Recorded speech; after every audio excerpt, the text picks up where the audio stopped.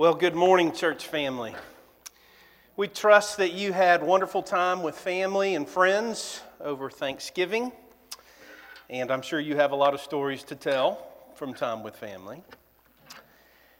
Today we turn a page and we are preparing for Advent. Special thanks to those women of the church and any others who came and helped to decorate the gym during COVID, that we might have a Advent theme in what is now our sanctuary during COVID months. It is helpful to have our attention drawn to the significance of Christmas. And so I'm intending to contribute in that way also for these 5 weeks as we prepare for Christmas, that we would have a holy anticipation and expectation of God coming near at Christmas. And that we would be reminded that if you're a Christian, Christmas changes everything. Christmas now redefines you and your perception of the world in which you live, and how all of this makes sense. How there's even hope for the world in which we live. Amen? Christmas changes everything. It truly does. It really does. And so this morning, our attention is drawn to hope. So we have a new logo for our Advent series, and these will be the sermon topics in the weeks to come. And today's emphasis is on hope. Hopefully you've heard it in the songs that we've sung, the scriptures that we've read, the prayers that we've prayed, and now in the sermon that we'll hear. And there are a few passages that will make our sermon text this morning. What's in the bulletin is almost correct. I've tinkered with it over the week since submitting the information. So give your attention now to Isaiah chapter 9, verse 2 and verse 6, and then to John 8, verse 12. The people walking in darkness have seen a great light. On those living in the land of deep darkness, a light has dawned. For to us a child is born. To us a son is given, and the government will be on his shoulders, and he will be called Wonderful Counselor, Mighty God, Everlasting Father, Prince of Peace. And then from the New Testament, John chapter 8, verse 12, Jesus says, I am the light of the world. Whoever follows me will never walk in darkness, but will have the light of life. Let's pray that God would bless our understanding of His holy word. Lord, would you teach us this morning by your Spirit and through your word what it is for Jesus to be the light of the world, to be the thrill of hope offered to sin-weary Christians in this world. So, Lord, would you encourage those who need it? And that would be every one of us. We ask it and we pray it together in Jesus' name. Amen. The language of hope. Do you use the language of hope? Do your children use the language of hope? Do you talk about hoping for things? I hope that the weather is good this weekend for our event. I hope that my team wins on Rivalry Week, which we just concluded yesterday for college football fans. And for some of you, that hope was realized, and it was a great night or a great day. For others, not so great, and hopes were dashed. We talk about hope in politics. I hope that this happens. I hope that this is approved. I hope that this comes to reality. We talk about hope with jury trials. I hope that justice is found. I hope that the verdict is right. I hope that peace will result from this trial. And then some know a petty hope, what I'm going to call a petty hope, where though their income may be very limited, they will choose with a sense of hope to buy scratch-off lottery tickets or other kinds of lottery tickets with the hope that maybe a little something more could come from what they've paid for it. That's a language of hope. Hope is all around us. It really is the language of the culture in which we live. Even in the state of South Carolina, you know the motto for the state of South Carolina? Dum spiro spero, which means while I breathe, what? I hope. As long as I've got breath, I've got hope. South Carolinians think that way, supposedly. So as we begin this conversation of hope, I want to acknowledge that it's the language of our culture. It's a category in our culture. But this morning, I would hope that we as Christians see that the Bible's language of hope is something far more significant than the small hopes, the petty hopes, maybe even the false hopes that we find ourselves buying into day after day, week after week. So this morning, a word about ultimate hope, gospel hope, what the Scriptures say about Christian hope. And so 3 simple points this morning. Christmas hope is our theme. We're going to talk about what it is. We're going to talk about why you need it. And then lastly, how you get it. Christmas hope. What it is, why you need it, and how you can get it. The hope of Christmas was first promised in that first book of the Bible. So when we think of Christmas, oftentimes we go immediately to the manger. But you know, the first promise of Christmas is actually in Genesis. Genesis chapter 3, verse 15. The Lord says, speaking to the serpent who had led the man and the woman into sin, the Lord says, I will put enmity between you and the woman, between your offspring and hers. And then it says this, he, singular, masculine pronoun, he will crush your head and you will strike his heel. Now, this is what is considered to be the first promise of the gospel in the Scriptures. Did you know that? Early in the book of Genesis, Genesis chapter 3, there is a promise that because of how sin has infested the world, that the Lord God would do something about it. That he would send one, a singular, masculine pronoun, to do something about the problem of sin. And he would crush the head of the tempter. He would give a fatal blow to the tempter, to the serpent and his offspring. And so that's the first promise of Christmas. Christmas hope is rooted in Genesis.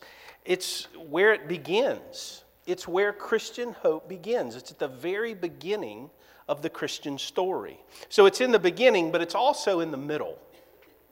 The hope of Christmas was clarified along the way. So if you think about the Scriptures that we've been given, which truly define ultimate hope for us, it begins in Genesis.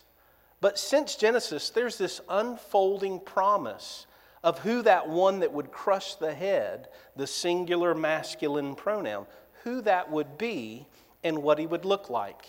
And so I chose Isaiah chapter 9, just one text of so many that summarizes along the way, clarifies who this person would be. And of that singular masculine pronoun, it says this, for to us a child is born, to us a son is given, and the government will be on his shoulders. And he'll be called Wonderful Counselor, Mighty God, Everlasting Father, Prince of Peace. And so the gift of Scripture to us clarifies along the way. The prophets begin to reveal pictures of who this Messiah, who this Jesus, who this Christ child would be. And then later in the New Testament, so we're told in the beginning in Genesis, we're clarified along the way through the prophets and through the Old Testament stories. And then in the New Testament, finally in the Gospels, we see that it was in fact a baby born in a manger. And later, after his birth, his life, his death, and his resurrection, it would be said of Jesus that this Christmas hope is what you and I are to cling to till the very end. We don't cling to the promises of hope in this world, of the world.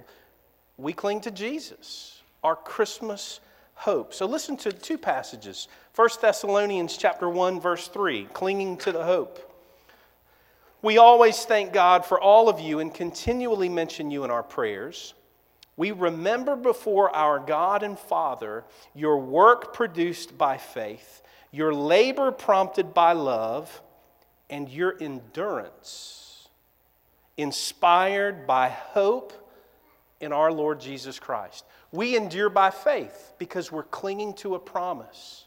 We're clinging to a person, the very person of Jesus. And then in Hebrews chapter 6, verses 11 and 12, again, a call to cling to the one who was crucified. We want each of you to show this same diligence to the very end, so that what you hope for may be realized.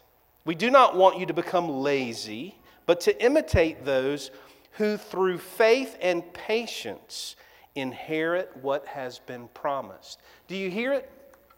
Beginning, middle, and end. Hope has always been the theme of those who worship the Lord. The Lord has made promises to His people, and His people have those promises, and they have them forevermore. And we're called to hold fast to them. In a world that would ridicule that hope, a world that would redefine that hope, a world that would try to distract us from that hope and get us to think about anything and everything but that hope, we're called to hold fast, to cling to it until the very end. Now, why do we need that hope? Why is this hope so special that you and I would devote 5 Sundays zeroing in on Christmas hope and on all that it offers us? Well, a few reasons. Number one, we live in a sin-darkened world. And the evidence of it is on our televisions every day of the week. You know, as we preached through the 10 Commandments recently, I hope it's jumping off of your televisions and off of your newspapers, how we live in a world that is in conflict with the nature of our God. Just since I think we met last, we've seen people using hammers to crack into glass cabinets, to 80 people, I think it was, who bull rushed a store and stole everything that they could carry, an orchestrated theft to do as much self-grabbing as they could. And as we looked at the commandments, in each one of them, we've seen, boy, it's not just in the heart of the world to rebel, it's in the heart of every one of us. And so we live in a sin-darkened world, and we are a sin-darkened people. We are a people, and we live in a world that is spiritually deaf. It's spiritually defiant. It's spiritually dead. And God would have to breathe hope into death to bring it to life. And if you're a Christian hearing this sermon this morning, then your heart should be nodding, yes. It was God who breathed life into my sinful heart, who renewed me and changed me. I'm no different than this world, but God has worked something in me that only He can be the author of. And that's what makes you and what makes me Christians. And the world in which we live would do anything and everything to distract and preoccupy us from the one true hope. Anything to unseat us from focusing on the one true ultimate hope that God has given His church.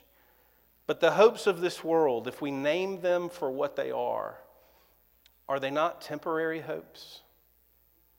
False hopes? Petty hopes? Small hopes? Think about the things you hope for. Think about the things that will make your day better.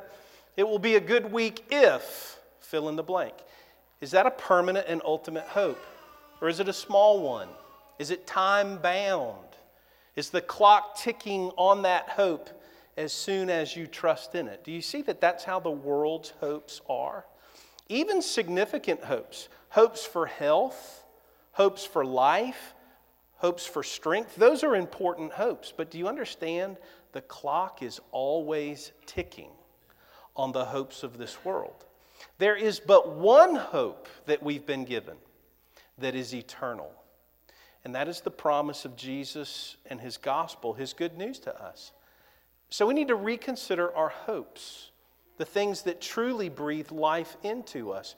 What are you expecting to deliver? Is it a petty hope, a small hope that will disappoint you in the end? I have a long quote from C.S. Lewis, but it's a good one. Remember, if I give you a long quote, I try to promise it's a good quote. Okay? Give your attention to what he says here. He says, all schemes of happiness that center in this world have always been doomed to a final frustration. In ordinary times, only a wise man can realize it. Now the stupidest of us knows. That would be the most foolish of us. We see unmistakably the sort of universe in which we have all along been living and must come to terms with it. If we had foolish, unchristian hopes about human culture, they are now shattered. If we thought we were building up a heaven on earth, if we looked for something that would turn the present world from a place of pilgrimage into a permanent city satisfying the soul of man, we are disillusioned, and not a moment too soon. Do you hear what he's saying? It's the same point. This world will distract us from the ultimate one true hope. Don't let yourself be so easily distracted. Consider your hopes this morning. Talk to your children about distinguishing between small, temporary, petty hopes and the one true ultimate hope that we celebrate in our worship on Sunday mornings. They need those categories. We need those categories to distinguish the ultimate hope from the temporary hope, the small and petty hopes of this life. That's why we need it. That's why we need Christmas hope. Because you and I would grasp something that doesn't last. You and I would grasp something that fails us. We need Christmas hope and to be reminded of Christmas hope so that we're not disappointed and empty-handed in the end. Amen? Point number 3, last point. Christmas hope. How do you get it? How do you get this Christmas hope? It sounds good. It sings good. How do you get it? Well, the scriptures are pretty simple and pretty clear. Christmas hope grasps us as we let loose our many false hopes, naming those false hopes, identifying those false hopes, recognizing them, and when we, by faith, grasp that one true hope. We don't grasp it perfectly. We don't grasp it with perfect knowledge. We grasp it by faith. And we acknowledge, Lord, my heart is so prone to trust in petty and small things. But by faith, I do believe that you're the one true hope for sinners, for my sins. And so, Lord, would you loosen my grasp on the things of this world and help me to take hold of Jesus even as He's really taking hold of me. Amen? That's Christmas hope. It's seeing our grip loosed on things that won't last and seeing that we are grasped by the one who is our ultimate hope. It is a beautiful thing. It is a hope that doesn't disappoint us. Unlike the hopes of this world that disappoint, Christmas hope reminds us that there is a hope that doesn't disappoint us. And that's the one we want to cash all our chips on. Romans chapter 5, verse 5. Paul says, our hope in Jesus does not disappoint us because God's love has been poured out into our hearts through the Holy Spirit. who has been given to us. That's what we want. We want a hope that doesn't disappoint us. We want our hope in the ultimate hope, not in small and petty and failing and fleeting things. And so every one of us, myself included, we've got to consider, what is occupying our minds? Where is our hope? And do we need a transfer of hope this morning? Do we need to transfer our hope from temporary things to the eternal hope that Christmas is all about? The thrill of hope. The thrill of real, lasting hope. That's what Christmas hope is, and that's what it offers us. A thrill of light, a thrill of hope, a thrill of something that cannot disappoint us. In 2013, some of you will remember this story.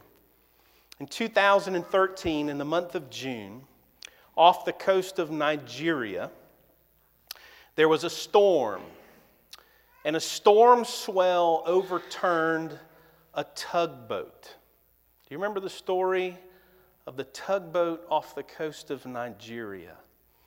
11 sailors died as in the middle of the night, about 5 a.m. actually, early in the morning. The tugboat was turned upside down in a serious storm, and it sank quickly. It was the Jackson 4 was the name of the tugboat. It took 3 days for a rescue crew to reach the boat. 3 days for a boat that had sunk quickly and deeply in frigid waters. The rescue crew was shocked after day 3 when they finally were able to enter the sunken tugboat. And they heard the light tapping of a hammer. As they had been breaking their way into the boat making noise, they began to hear a light and faint response. And so they went in deeper and deeper into the tugboat. And then one of them, who had a light and a camera and filmed it all live, reached his hand into a dark spot and was grasped. Do you remember this? He was grasped by Harrison O'Kane. Perhaps it's pronounced O'Kane. I don't know. It's Nigerian. Harrison O'Kane had survived for 3 days, over 60 hours, in a little 4-foot square air bubble in the tugboat. There was no hope of life by those who were searching for it. And as he was rescued, he said this. His recounting of it is, all around me for 3 days was just black and cold. I was crying and calling on Jesus to rescue me. I prayed so hard. I was so hungry and thirsty and cold. I was just praying to see some kind of light. He'd been underwater for almost 60 hours when he began to hear the hammering on the deck. Now, let's go in that tugboat for a minute. I can't imagine a more horrific experience than being in a boat that sinks and you're underwater for 3 days in the freezing cold. He was just in his boxer shorts. Freezing cold for 3 days, pitch black dark. Later, he would say that he had thought all the other men had escaped and he was the only one trapped. In truth, he would find out that all the other men died. He was the only one who survived. I can't imagine a more vivid picture to highlight the story of hope, the need for light, and the hope of Christmas than this man trapped in darkness who hears the faint hammering in the distance that gives him the thrill of hope. Maybe someone has come for me. Maybe someone will find me in my despair. And then to see the light that he literally prayed to Jesus for. A light coming out of the darkness. So much so that what did he do? He reached out and grasped find me, here I am. And then that man would come and find him. And this is actually a picture. That's what he survived in. That's a live picture. And if you're interested to see it, the whole video of his being saved is online. You can find it. Amazing picture of light in the midst of darkness. In the cold darkness of this world, light comes. Hope is found. And that kind of hope is thrilling for sinners who are praying to be found in their lostness. For sinners who need the light of Christ in Christmas, a vivid picture. As we turn our attention to hope, as we turn our attention to Christmas, can we think like this? Can we see ourselves as trapped in that kind of despair of sin? Who all we can do is pray for Jesus to deliver us with his very hands and as the light of the world? That might turn our attention towards Christmas with an eager expectation when we identify with the misery of the man in a sunken boat. Jesus has rescued us. He's come as the light of the world for sinners. We were in sin darkness, and Christmas, it's our only hope. Let's pray together and then let's sing together. Our Father and our God, we do give you thanks, we give you praise as we honestly admit our sin, our love of sin, our love of darkness, our love of this world. But Lord, would you overcome that darkness, overcome that hope that we have in small and petty things. And Lord, would you embrace us and grasp us, shaking us free of all of our guilt and all of our petty hopes. Would you give us the thrill of hope in the forgiveness of our sins, because a Redeemer has come. We ask this and we pray it together in his name. Amen.